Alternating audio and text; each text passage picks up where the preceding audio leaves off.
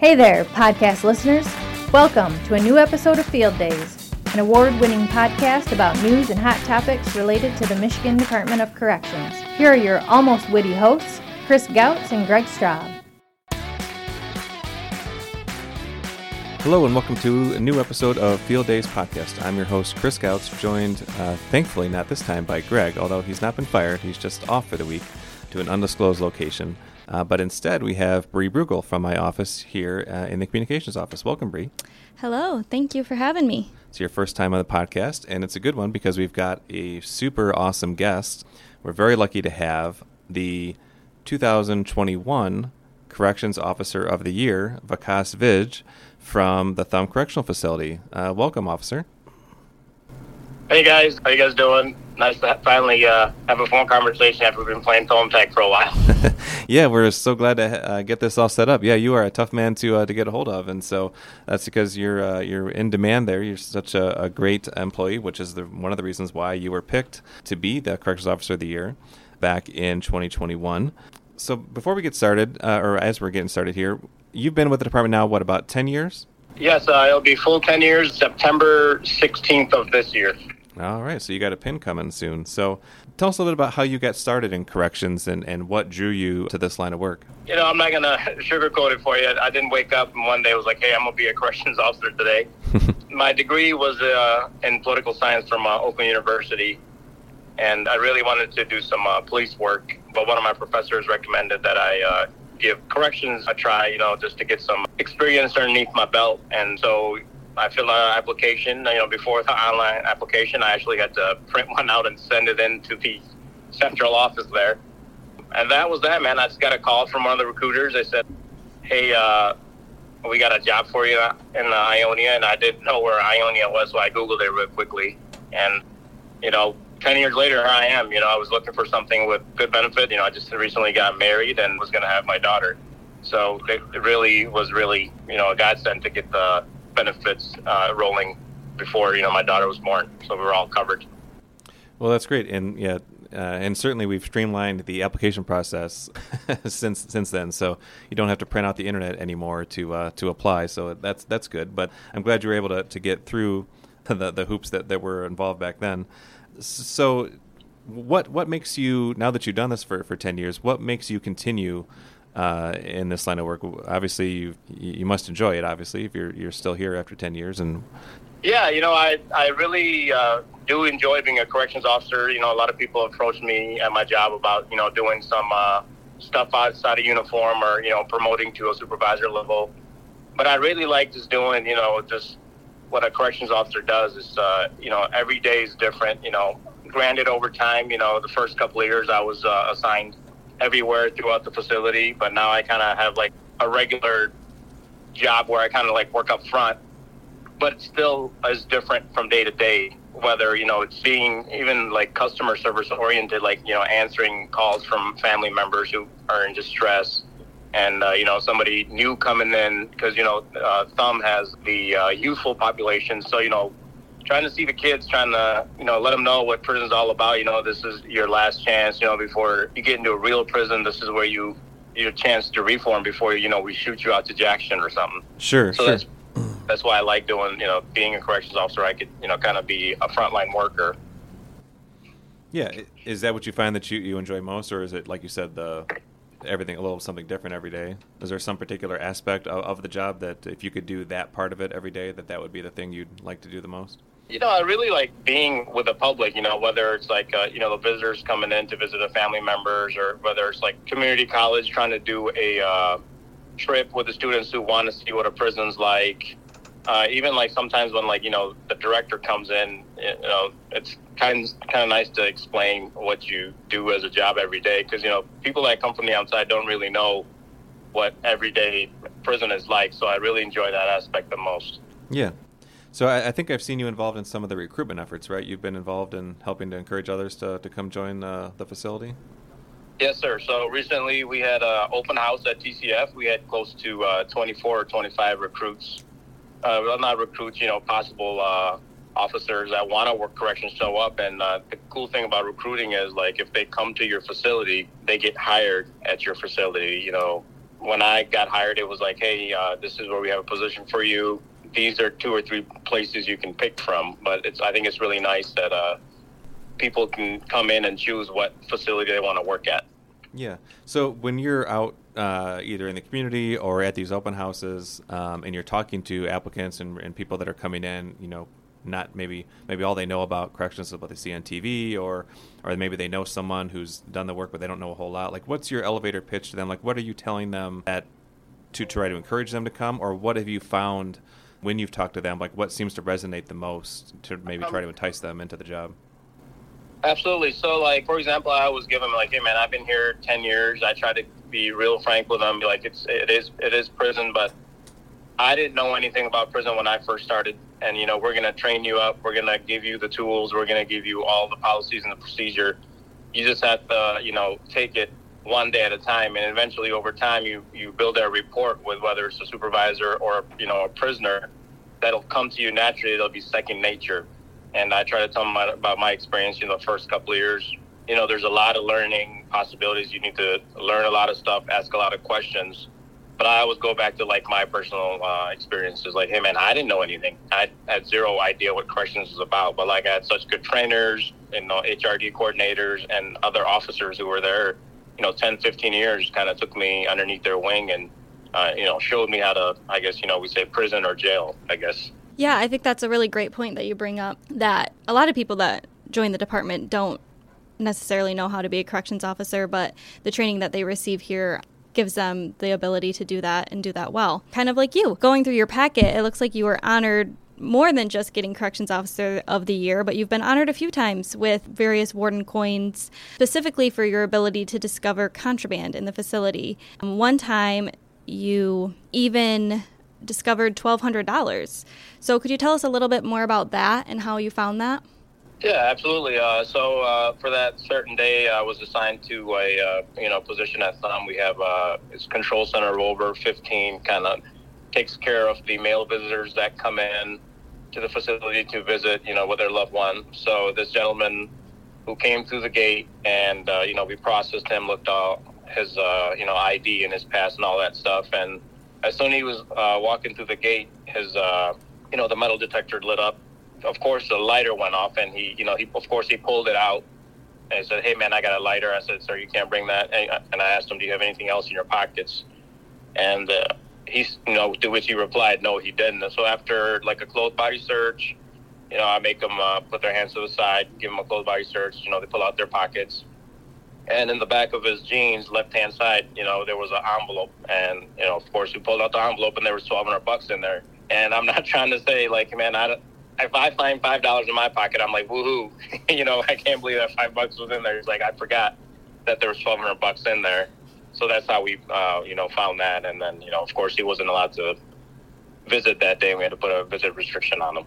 Yeah, thanks for telling that story. Another reason why people can often get Officer of the Year is not just for their work in the facilities, but also for their work outside of the facilities. Going through your packet, it looks like you have a lot of volunteer experience at your child's school at Oakland, where you said that you graduated from, and also with Special Olympics. Can you speak on your experience with that and why you think volunteering in the community is so important? Yes. So I do a couple of volunteering things. Like you mentioned, my daughter's school, they have like a program called Watchdogs, which is basically, a father or a male figure caregiver kind of comes in, hangs out with your child. You can have lunch together, and then they hang out through a recess, play with the kids, kind of just gives them like something different. Just go in the cafeteria every day, and then you, at the end of the day, you make sure the kids are safe, you check the doors, and you go home. And I enjoy doing that. The RDO group I'm in my work is Monday, Tuesday, so I don't have to take a day off. So I just volunteer one of my off days, go in, hang out with my daughter, take her lunch and whatsoever. I think her friends appreciate too that I bring them lunch and stuff. So that's pretty neat. And I've done stuff with Special Olympics through TCF. We have a captain there. She's a psych, Heidi Doran. And, she's very vocal about Special Olympics. And that's how I got involved. I had no idea what it was about. And she's like, "Hey, Officer Vitt, do you want to donate some money to, this event?" I said, "Absolutely." And one thing led to another, and then we started going to events, started doing things like the polar plunge, They do like a fire truck pull, and we've done like other events like track and field for the for Special Olympics. But those are ones I look forward to. Polar plunging, raise some money for that. I enjoy doing the fire truck pull and stuff. Well, that's great. Now, I've seen a ton of photos over the years of some of these polar plunges, and I don't know that you'd get me to do that, but I do know that a lot of times when the teams do those, they do them in themes. Do you have any, is that what they do at Thumb? Are there any costumes or themes that you jumped into the water for, or were you just jumping in straight into the water? All the times I've done it, I usually have like these pink swimming trunks with like a gray tank top, and then, I mean, my friends also do like as teams. I think last year they did the Frozen theme. The year before they did like the superhero theme. But nothing. I just try to wear the same swimming trunks 3-4 years that I've done it. Well, we'll be on the lookout for those next time. We'll make sure that if we get any photos of those, we will share those out on social media so everyone could see it. So, and then there's the fire truck pull that's coming up a couple months, right? Yes, this is coming up. The fire truck's coming up in September. Oh, that's awesome. Where do they do that at? This one they'll do, I think either sometimes Rochester Hills does it. I think this one they'll do it with St. Clair. Oh, that's great. So yeah, that's really important to be involved in. Now, have you been up to the Special Olympics at the actual Olympics, or are you just helping on the fundraising side? I'm not like part of it, like to where like I go all the time, but I'm just more of a volunteer. Like if they need some funds raised, I'll get involved, have my friends donate money to it or kind of put it on social media, whether it's Instagram or Facebook. And then, people donate $5-10 whatsoever. And then we'll raise up to, $500-600 because I think it's like $200 to send an athlete through Special Olympics.